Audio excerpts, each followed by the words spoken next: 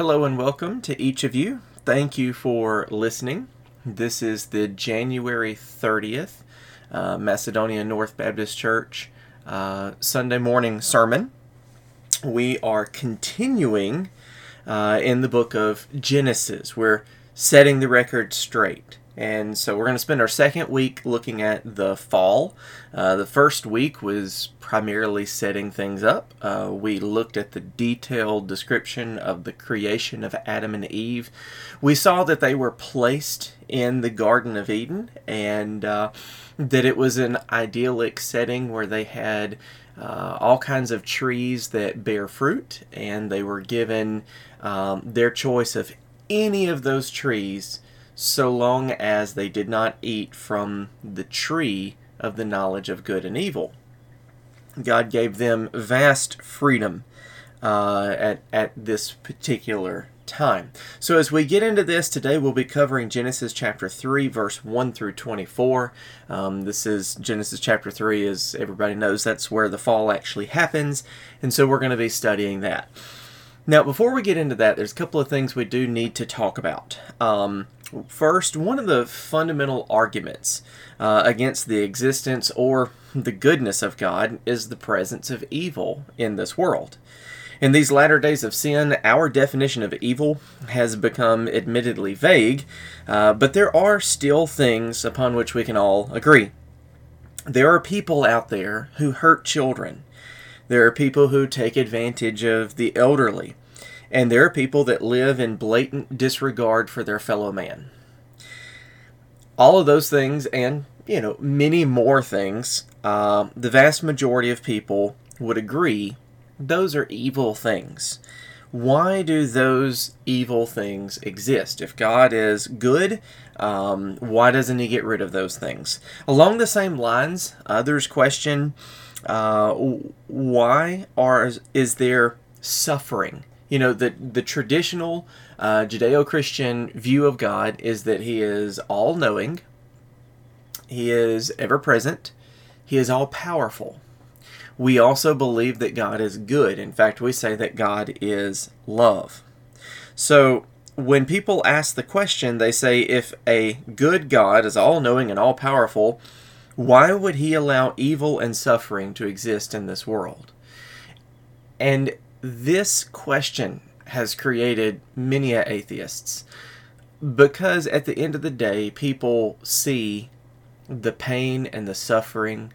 They see unveiled evil in this world, and they just simply believe that a good, all-powerful God cannot exist. Because if He did, He would not have allowed that to happen. He would have at least brought forth justice immediately. But we know that in this world, evil seems to have free reign. We know that suffering is not only present, but it's prevalent.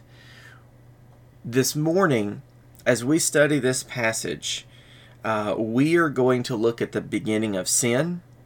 And in that story, we will understand why evil and suffering exists and why it continues to go on. As we study this passage, you may ask, why did God let this happen if He knew that it would lead to all the evil and suffering that humans have known throughout our history? Here's the point. God created man and woman to live in loving obedience to His will. God allowed Satan to tempt the couple to try their loving obedience. God did not simply program us to obey, but in love, He gave us a choice. When we choose to obey God, there is joy and blessing in that we would never know from forced obedience. Before we read this text, we do need to briefly talk about the serpent. The serpent was an evil personal intelligence that we should view as the fallen angel Satan. So the Hebrew word that in most of our Bibles is translated serpent can either mean snake, serpent, or it can mean shining one. So when we look at this shining one, the Genesis account suggests that the being that approached Eve was far more than a biological reptile. This shining one or serpent was not one of the beasts of the field. It says it was far more subtle or far more clever or crafty than the beasts of the field. And it is destined for a greater curse than any of them, and we'll see that in verse 14. Also, when we look at that curse, snakes do not literally eat dust. The expression that God makes when he's cursing the serpent or the shining one, it is a metaphor for humility. You're gonna eat dust. Like when we take off and we race someone, we say eat dust and we take off, and hopefully we win that race, and they are humbled because of it. You know, and another thing, and I know that there are a lot of Southerners that will vehemently disagree with me, but there is no natural enmity between mankind and snakes. We hate them, but we have been taught to hate them from a very, very early age. You have to teach children that poisonous reptiles are dangerous. Once you teach them that, we in the South, we learn that lesson very well because we see them and we know that we need to stay away from them. But there is an enmity. And when we read Genesis chapter 3, verse 15 in a minute, we're going to see that enmity is not just between the woman and the serpent, or the shining one, or whatever that word would actually translate, but that enmity is between the serpent and the seed of the woman. Not plural as in all people, but singular as in this special seed. We'll talk about this in a minute, but ultimately, there is enmity between Jesus and Satan. Overall, Satan is the enemy. And that's what this curse begins to reveal to us. You know, it won't do to try to pass off the serpent as an innocent creature that was carrying out a divine ordained job of testing the human pair, nor even as an ambiguous creature who later became the paradigm for evil. This was a directed attack by Satan upon humanity, but more specifically upon God. Adam and Eve were deceived by the ultimate enemy of God, and one day, long in the future, our Lord Jesus Christ will crush his head. Okay, before I read the text to you, we're going to do a sermon in a sentence. And it is simply this: God's plan for us is good, but we sin when we think that we know better than God. When we look at all the sins in the world, even to this day, many, if not most of them, have to do with the fact that people try to take the place of God. They try to decide good and evil. They try to decide who gets to live and who dies. They try to decide how things should be created or how things should be done when God makes that decision. So let's look at the first time humans chose to do that and the fallout, the consequences, everything. So we're going to be reading Genesis chapter 3, verse 1 through verse 24. It says, "Now the serpent was more crafty than any other beast of the field that the Lord God had made.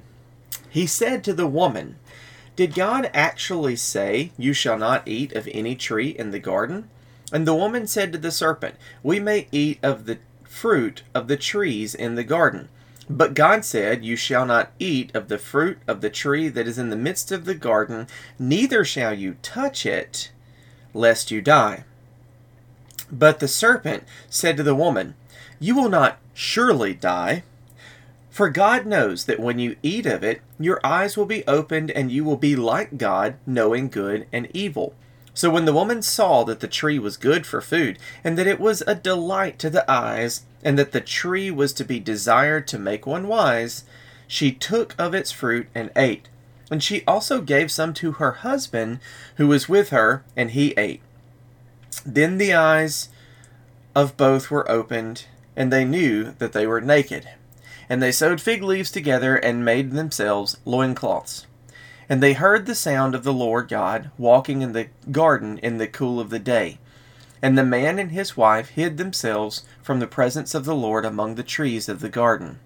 But the Lord called out to the man and said to him, 'Where are you?'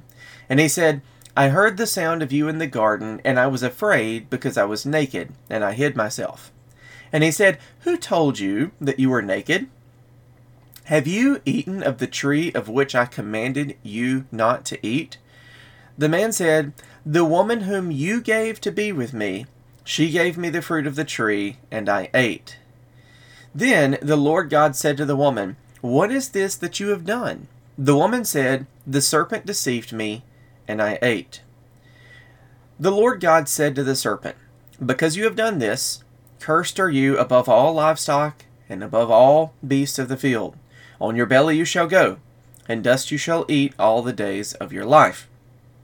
I will put enmity between you and the woman, and between your offspring and her offspring. He shall bruise your head, and you shall bruise his heel. To the woman he said, I will surely multiply your pain in childbearing. In pain you shall bring forth children. Your desire shall be for your husband, and he shall rule over you. And to Adam he said, Because you have listened to the voice of your wife, and have eaten of the tree of which I commanded you, you shall not eat of it. Cursed is the ground because of you. In pain you shall eat of it all the days of your life. Thorns and thistles it shall bring forth for you. And you shall eat the plants of the field. By the sweat of your face you shall eat bread, till you return to the ground, for out of it you were taken. For you are dust, and to dust you shall return. The man called his wife's name Eve, because she was the mother of all living. And the Lord God made for Adam and for his wife garments of skin, and clothed them. Then the Lord God said, Behold, the man has become like one of us, knowing good and evil. Now, lest he reach out his hand, and take also of the tree of life, and eat, and live forever. Therefore God sent him out from the Garden of Eden to work the ground from which he was taken. He drove out the man, and at the east of the Garden of Eden he placed the cherubim and a flaming sword that turned every way to guard the way to the tree of life. Okay, so we're going to look at this in 3 parts. The first part is temptation and sin. So we see that the devil, and I prefer to refer to him as the devil rather than the serpent, because we know what the force is behind the serpent. So the devil approached Eve with a question. So in terms of the grammar of this sentence, he says, Indeed, to think that God said. That's not really a question, but it's a feigned expression of surprise or shock. Did God really say? It's surprising. He's not really asking Eve a question. He's just surprised that would be the idea in their heads. It served to raise a question in Eve's mind. Did God really say not to eat from some of the trees in the garden? So the accusation held the dark suggestion that God was not kind, that it was mean of God to withhold anything from that human pair. The devil directed attention away from God's broad permission and drew it only to his restriction. Not a word did he say about the thousands of trees that God had given. We got to remember, God gave them every kind of tree, every kind of fruit tree. Now, we live in a modern age with grocery stores we can go to. We can get any kind of fruit we want almost any time of the year. Just imagine thinking about way back when, that first time that you had an orange, and that first time that you had an apple, that first time that you ate a fig, that first time you were able to go and pick some blueberries and eat them fresh off the bush. That was the life experience of Adam and Eve. They had access to all of these things. And yes, they had to work in that garden, but they didn't have to toil the way we do today in order to have that food. Instead of all of that freedom and all of that joy that God had given them, Satan zeroed in on the one tree God had forbidden, and he tried to convince Eve that limiting mankind in this way was not very kind of God. If God was really kind, he seemed to have implied, he would let them eat of any and all trees in the garden. You know what? This is still the devil's way. Why should anything be out of bounds and off limits? Why should any fruit be forbidden? Restriction is unkind. Now, when we think about the logical ramifications of that. And we look at humankind, take what we know. We know that people in general try to push boundaries and push barriers. That's one of the things that you have to learn when you're raising children, is that they're always going to try to push those boundaries, and only when they find them, and they find that no means no, and certain things are restricted, that's when they begin to settle in and become who they are.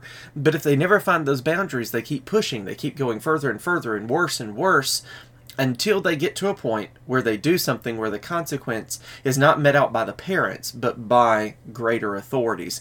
Those are sad and sorry situations for people to be in, but God put restrictions in place so that we would know where we could exist, where we could live, where we could be happy. For Adam and Eve, that restriction was simply, don't eat of this tree.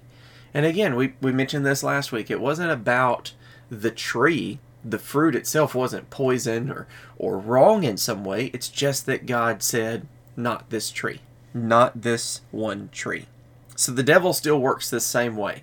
He tries to convince you that God is unkind because he keeps things away from you. He wants you to think that there are things that are good that God is keeping from you. And by doing that, he basically puts us in a position where we're seeking the things that could harm us rather than the things that could help us. There are 3 rules that we must follow when we deal with what God has said. Take nothing from it, add nothing to it, and change nothing in it. When we look at what God said in Genesis chapter 2, verse 16 and 17, and what Eve said in Genesis chapter 3, verse 2 and 3, we see that Eve broke all 3 of these rules. She misquoted God's permission. Leaving out freely makes God appear less generous. So God said you may freely eat of any of the trees in the Garden of Eden. Eve said we may eat of any of the trees. So she leaves something out. She takes something out. But also she overstates it, or she adds to it. She overstated God's prohibition, adding neither shall you touch it. Made God appear more narrow. Can't eat it, can't touch it, don't look at it. Those kinds of things are also problems. So there are people that try to make God appear as if he's not generous, or try to omit certain things that God has forbidden. There are also people mishandling the Word of God that try to overstate what God does. This goes into legalism, right? And so it's also another kind of problem. She also understates God's penalty. God said, you shall surely die. She says, lest you die. And so that's the difference between the weatherman saying it might rain and it's certainly going to rain. God said you will certainly die. Dying you shall die. And we talked about last week even what that meant. That meant that mankind would then be under a death penalty. And we all walk under that death penalty every day of our lives. We will one day face death. We will one day return to the earth from which we were brought. And all of that has to do with sin. But Eve made it seem as if it was a possibility that you could die. As if sometimes the tree killed you, sometimes it didn't. Satan came back at Eve. After this question, he came back with a negotiation. Satan moved to a direct frontal assault on God's earlier threat. He says, you will not surely die. Because you see, Satan knew what the penalty would be. He understood. And Eve obviously did not. She demonstrated that she did not. So if he could trick her and help her to understand, or make her see that she wasn't going to die immediately, then she would believe Satan over against what God had said. Implicit in this case is the suggestion that he knows the mind of God better than Eve does, and thereby knows what God knows. So the devil's words hold the nasty suggestion that God himself was not sincere. He says that the threat of judgment is not real. God was not on the level when he warned that sin pays wages. Now, we know that the wages of sin is death. But Satan was convincing Eve that there were no real consequences. You will not surely die. There are no real consequences for breaking God's law. This is, again, still the way of the enemy. No sinner has ever intended the consequences of his sin. Never once in my long history and career of being a sinner have I intended the consequences of my sin. I only intended the sin. When I did something wrong and I knew it was wrong, I didn't want it to have a bunch of consequences. I certainly didn't want it to affect anyone else, but it always does. It breaks the hearts of those that love you, it causes pain and suffering of those around you, and it has a direct bearing on your relationship with God. So long as Satan can convince people that there is no judgment for sin, that sin doesn't lead to broken lives and eternal hell, he can convince people to sin. If we know that sin brings pain, if we know that there is judgment for sin, if we know that we will give an account for everything that we do, that might help us avoid sin. It might give us another motivation to reject a sinful lifestyle.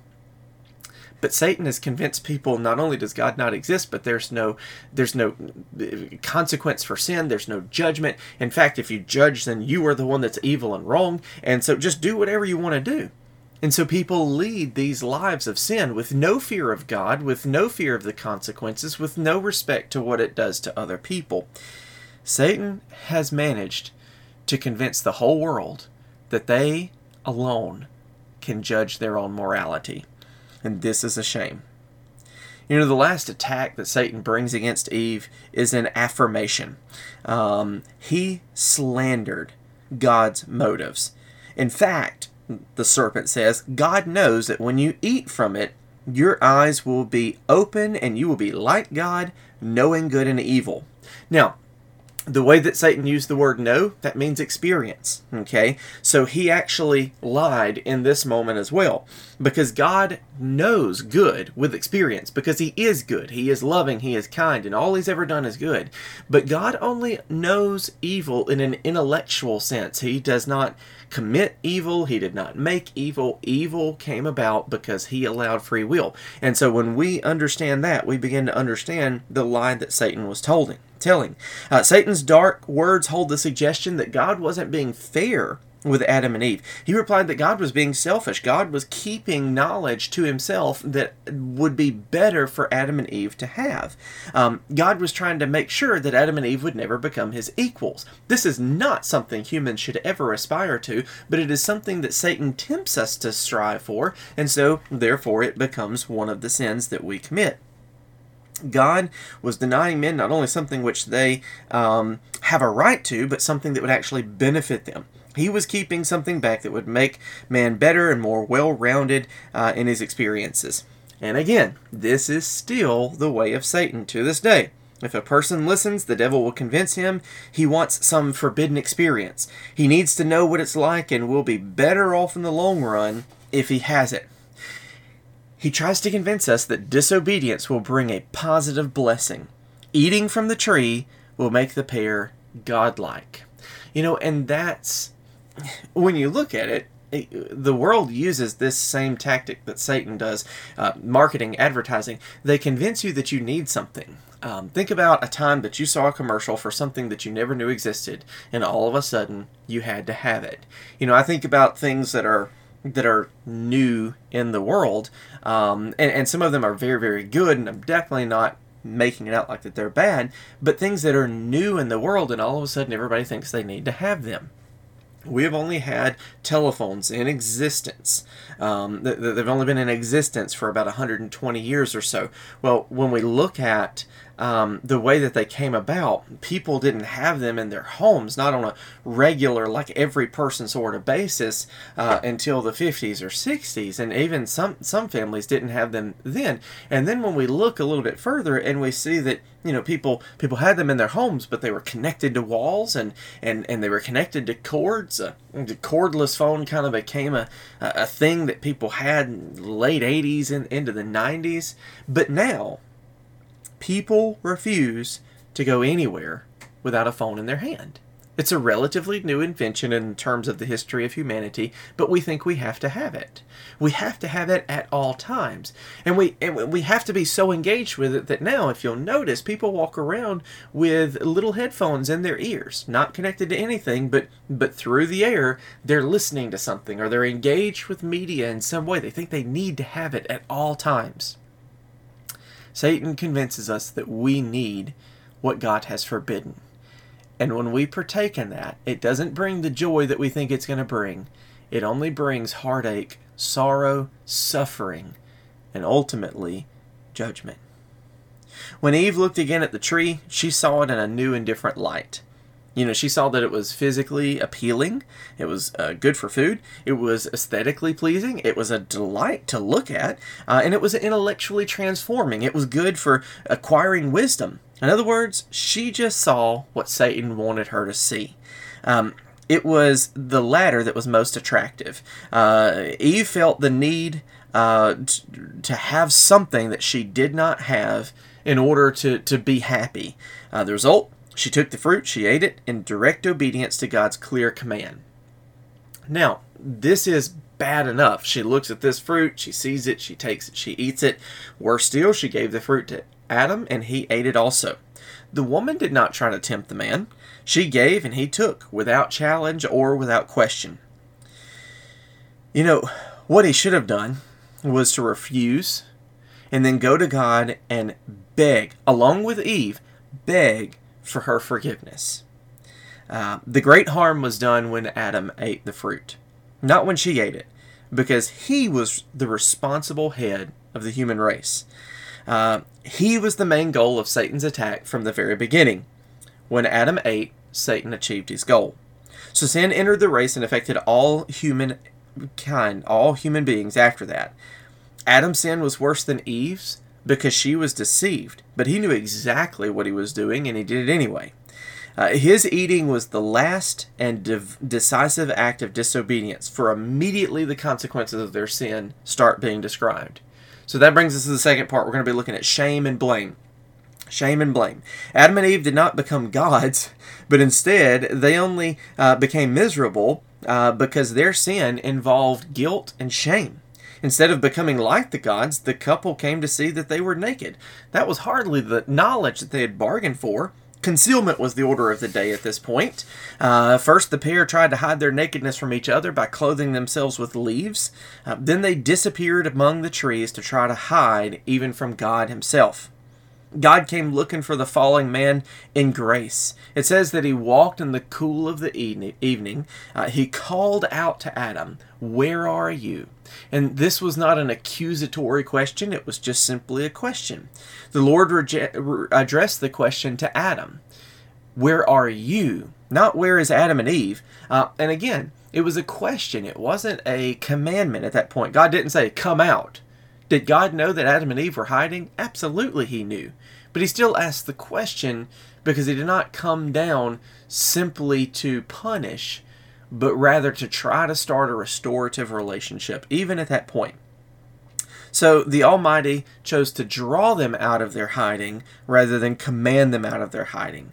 In the following verse, man comments only on his behavior. He says, "I hid myself." He doesn't say anything about Eve at this point. This probably indicates that God was already holding man responsible for everything that had happened. The thing is, Adam didn't actually answer the questions that God had. Instead, he answered the question, "Why are you hiding?" God didn't say, "Why are you hiding?" He said, "Where are you?" And Adam immediately started saying, "Well, I hid myself because." He said he hid himself because he was naked. His response, that brought about two questions from God. God said, first of all, "Who told you that you were naked?" God didn't give Adam a time or chance to answer that question. He moves right forward and he says, "Have you eaten from the tree?"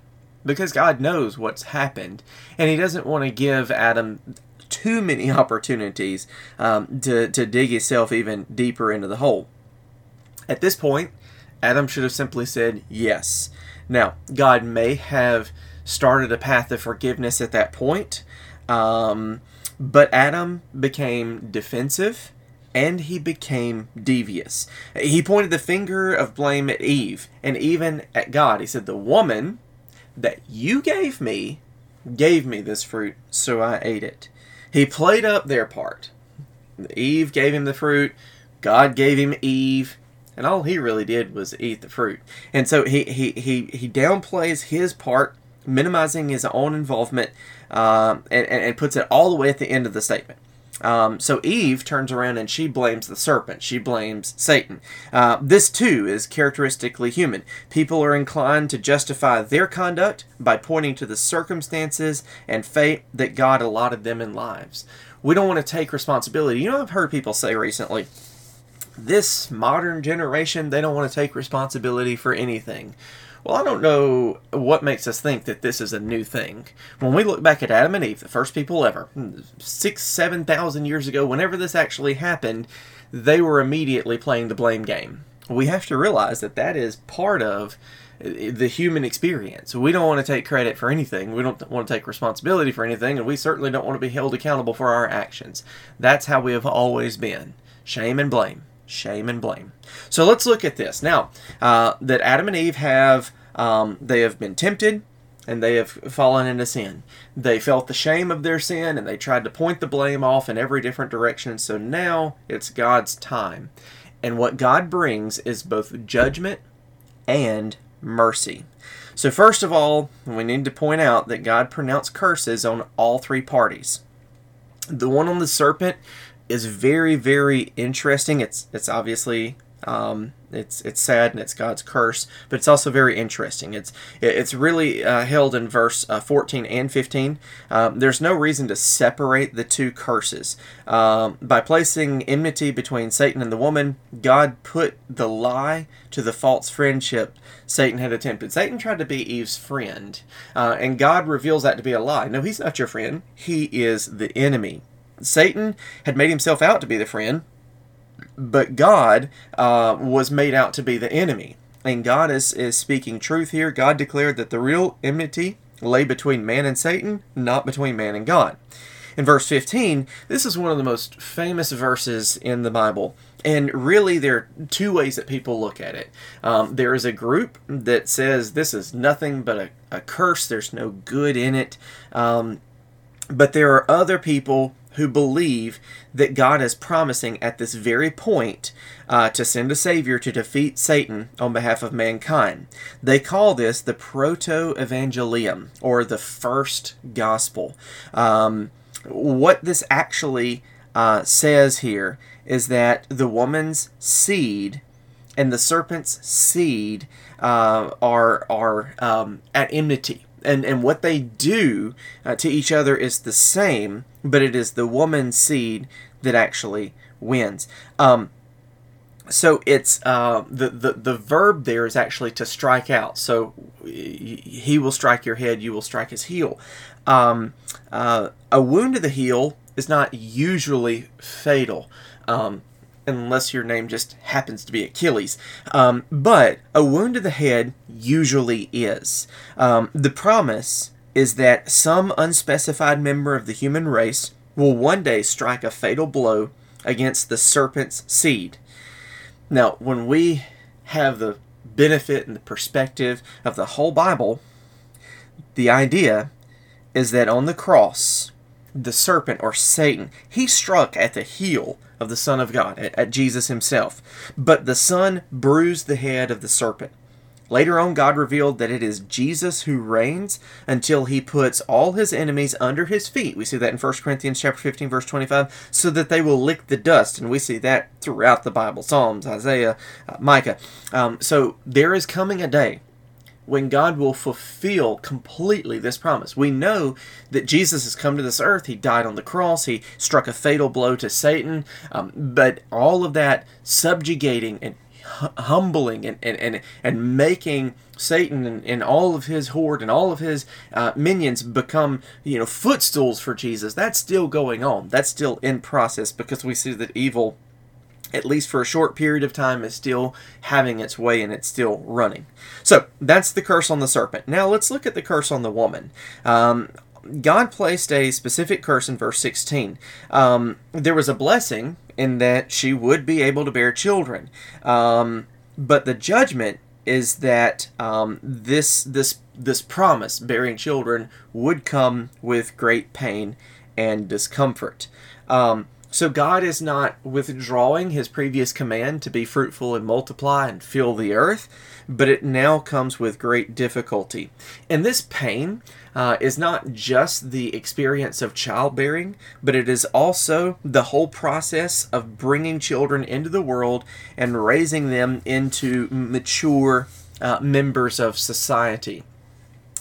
Those out there that are listening, that are parents, you know that there is great difficulty when it comes to actually bearing a child, but there is extended agony when it comes into raising a child into a responsible, God-fearing adult. So, the other part of the curse that God puts on Eve is that her desire will be for her husband. Now, when you read that in most translations, it just says that your desire will be for your husband, but he shall rule over you. Most Bibles are also going to have a footnote that says something about your desire will be to rule over your husband. There is a connection here. This is the same verb that appears in Genesis chapter 4, verse 7, where God is speaking to Cain. Cain has sinned, and he has made a mistake, and his countenance has fallen. He's angry, and God tells him, sin's desire is for you. And we understand that sin's desire is to rule over mankind, or our sinful nature wants to rule over what moral nature we might have. And so that helps us to understand what God is saying here. Some translations even say that the word should be is contrary. So, like, her desire is against her husband. Her desire is contrary to her husband, and he's going to rule over her. Ruling over her is mentioned here because the woman had acted contrary to this principle when she ate the fruit and let her husband to eat with her. So the beautiful picture, the two that once reigned as one, now they'll attempt to rule over each other. There's a book called Hard Sayings of the Bible, and what they actually suggest in that book is that this language means you are turning away from God to your husband, and as a result, he will take advantage of you. And if we look at the vast majority of examples of men and women, yes, that does seem to be true. What we see is that the harmony of the relationship between man and woman was destroyed in the Garden of Eden, and it has really never been fully restored again. People want to make this an argument for man and woman either being equal or complementing one another. People want to make this an argument of who is the head of household. Well, God had already established that. God had put mankind in responsibility. God had held Adam accountable. So we know that's the design and the plan of God. This has to do with the fact that the harmony that God had intended man and woman to live with is shattered, and it will not be restored until sometime in the future because of sin. Now, God also placed a curse on man. The biggest part of this curse actually falls on the earth. So thorns and thistles are going to grow where a man is trying to grow crops. He's going to cultivate the earth, but these thorns and thistles, it's going to hinder his work. He's going to sweat. He's going to toil. There is a blessing because he will eat from the fruit of the earth. He will eat what he grows. But his lot is one of toil, from which really he'll only find relief when he returns to the earth. So this toil and fatigue that are man's lot will be part and parcel of his life until he dies. We have a trend going on now in America today. People want to blame capitalism, but people essentially want to say that working 40 hours a week or work in general for someone else, that's kind of a new form of slavery. People point out specifically America, that America is bad because of the culture that we have to work long hours and not have a lot of time off and things like that. Well, let's look at that for just a moment. Work predates sin. That's easy to point out. Adam and Eve were to work in the Garden of Eden. That was in Genesis chapter 2. But when sin came along, God put a curse on mankind. And that curse had to do with the sort of work and the result of work. Work in the Garden of Eden was rewarding. Work gave purpose and meaning to life. But outside of the Garden of Eden, work brings toil. Now that word always means difficult labor. It brings suffering. It brings disappointment. All the things that we associate with, a bad job or something that we don't enjoy, that's what work now brings. Now, when we think about this, what that means is that God's curse has proved to be absolutely true. So all of this desire not to work, all of this rage against capitalism, all of this that people say, well, it's bad and wrong for us to work. We should just, the rich should just give us money and give us food and all those kinds of things. All of that desire is just proving out God's curse on mankind, proving that God is right by what he says. So when we look at work, is work bad? Is work itself a punishment upon mankind? Absolutely no, it is not. It is not a punishment on mankind. It is the toil, it is the suffering, it's the exhaustion, it's the futile feeling that we get. That's the curse. That's the part that comes from sin. So we can separate those two out. It is sinful to not work. When we look at society, it is building blocks. Think about the game of Jenga. It's a game where there's a tower made out of blocks, and the object of the game is to pull some of those blocks out without causing the whole tower to collapse. When you look at society, it's like a big game of Jenga, right? And so there are parts of our economy and our society that you could pull out, and although it would destabilize us a little bit, the whole structure wouldn't come falling down. So let's say, for example, you took out, and this kind of seems to be happening in some ways, you took out the entire fast food industry in our country. Would we all starve to death? Well, no, we wouldn't, but it would become difficult for us. When you take out that fast food industry, it's going to change the way people eat. It's going to affect a lot of things. When we look right now in our society, they're one of the industries that's having a very difficult time, filling out their staff and fulfilling the needs that they need to run their business. And so what if that whole industry just disappeared? Well, it would have a destabilizing effect in a lot of ways because it would change the way that people ate. But as long as there was a grocery store, as long as people could still, make food in some way or another, microwaves would fly off the shelf because a lot of people don't know how to cook. And those that knew how to cook, they'd make sure that they were buying more and more groceries. Well, then that would continue to destabilize more because, as we've seen, when there's a run on something, it takes much, much longer to replenish those things.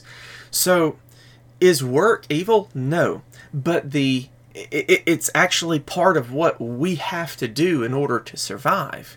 But when we look at the pain and the suffering and the futile feeling, that is the curse.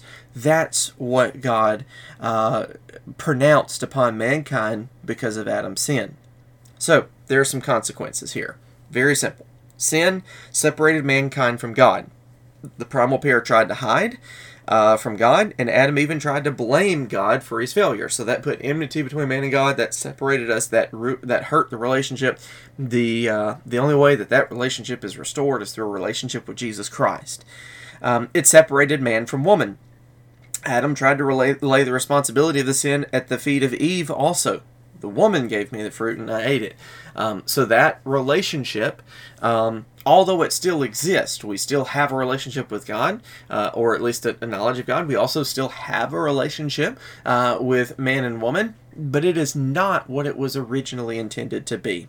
And then also it disrupted the original harmony with nature because God cursed the ground itself. When we look at the world now, it doesn't function the way that it was intended to simply because God cursed this ground. He cursed it. And so there's difficulties that we now have. You look at certain countries, America is amazingly blessed with fertile soil and plenty of sources of water. But look at some of the places in the world that doesn't have all the water that that we have, doesn't have the wetlands, doesn't have the trees and things like that. It is difficult to scratch out a living in that dirt. And that is part of the curse. So the story also closes with three matters. First of all, Adam named his wife Eve, signifying life source. He still believed in the goodness of God, that there would be life after sin. Second, in Genesis chapter 3, verse 21, God gave the pair coats of skin. This clothing was more durable than the fig leaves that they had made. It accepts the sin and the covering. But, there are people who say that this clothing of man called for the killing of animals, and that was a sacrifice. And the parallel is that Christ died to clothe sinners in divine righteousness. And that is true. So clothing preceded expulsion from the garden. So what we see here is that grace came before judgment. They were not expelled in a vulnerable way. They were clothed, they were covered, they were prepared. God's grace is displayed. This is actually a pattern that we're going to see throughout, that when God makes an act of judgment, those acts of judgment are relieved to at least some extent by a demonstration of mercy.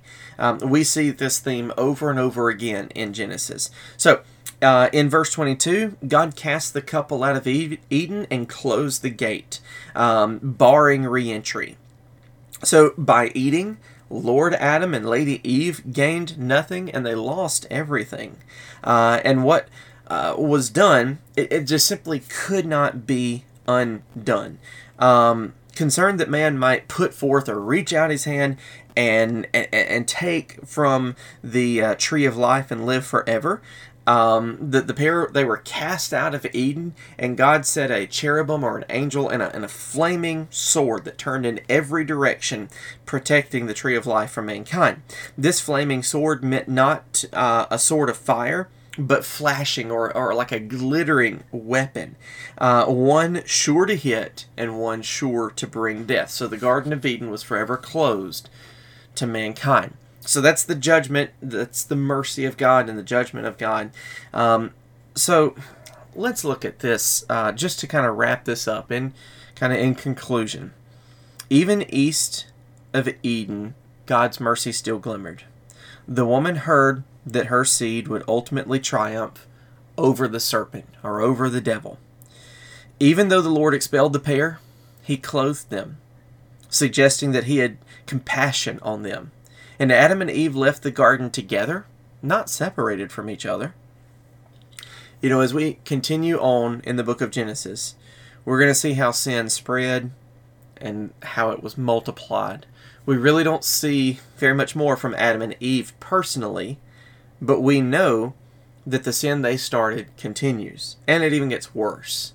The account never explains how the sins of Adam and Eve spread, but it clearly shows that every son of Adam and every daughter of Eve, they came and they still come into this world with a nature bent, warped, and twisted by sin. And if we did not have the promise of an eventual victory, this would be a very dark and very bleak story indeed. But what we have, the mercy that God showed to all of us, was that this devil, this deceiver, this liar that's been sinning from the beginning, he's defeated. We can say that in the past tense because we know that Jesus defeated him. So just as God killed those animals to clothe Adam and Eve, Jesus himself died.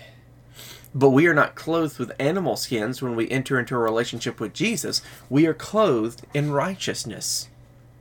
So, is there judgment for sin? Absolutely. When God looks upon sinners, he judges them.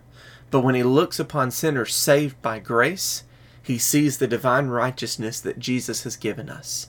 And because of that, he passes over our sins and allows us a right relationship with him, eternal life with him. And so when we look at Genesis chapter 3, we can certainly see why evil is in the world. It entered this world through sin. It entered this world through the deception of Satan, deceiving Eve and Adam willfully going along with it. But then we also see where suffering comes from. Suffering from childbirth, suffering from parenting, suffering from work. It just seemed like one right after another. That before the fall, before sin, there was not suffering. Evil entered into this world, and it entered into the hearts of mankind, and it brought with it pain, suffering, and eventually death. So why does God allow this to continue? Because He is giving each person time to believe in Jesus Christ and to trust Him as their Lord and Savior. And so if you look at this world and you see suffering, just know that even that is a measure of God's grace, as He is waiting for one more person to believe in Jesus Christ. If you are a Christian this morning and you want to see an end to this suffering, tell people about Jesus. If you are not a Christian listening to this, for some miracle you've made it all the way to the end, let me tell you that the key to the end of suffering and evil in this world is believing in Jesus Christ. Trust in Him. He will save you. He will bring you into a whole new life, and He will give you eternal life with His Father.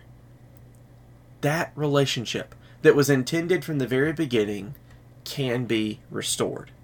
Thank you for listening today. I hope this has been an encouragement and a blessing to you, and I certainly look forward to being with the church in person very, very soon. We just pray for health for everyone, that they can get well. We know that this coronavirus has been rampant in our families and all across the world, and we just pray for God's protection, and we pray that everybody can recover so that we can come back together and worship the Lord in person. But until then, stay strong in Him. Read the Word. Continue to sing the songs that we know that praise His name, and be faithful to tell others about Jesus, because He is the promise that came out of the sin and the temptation and all the sorrow that happened in Genesis chapter 3. He is the answer to all of those problems.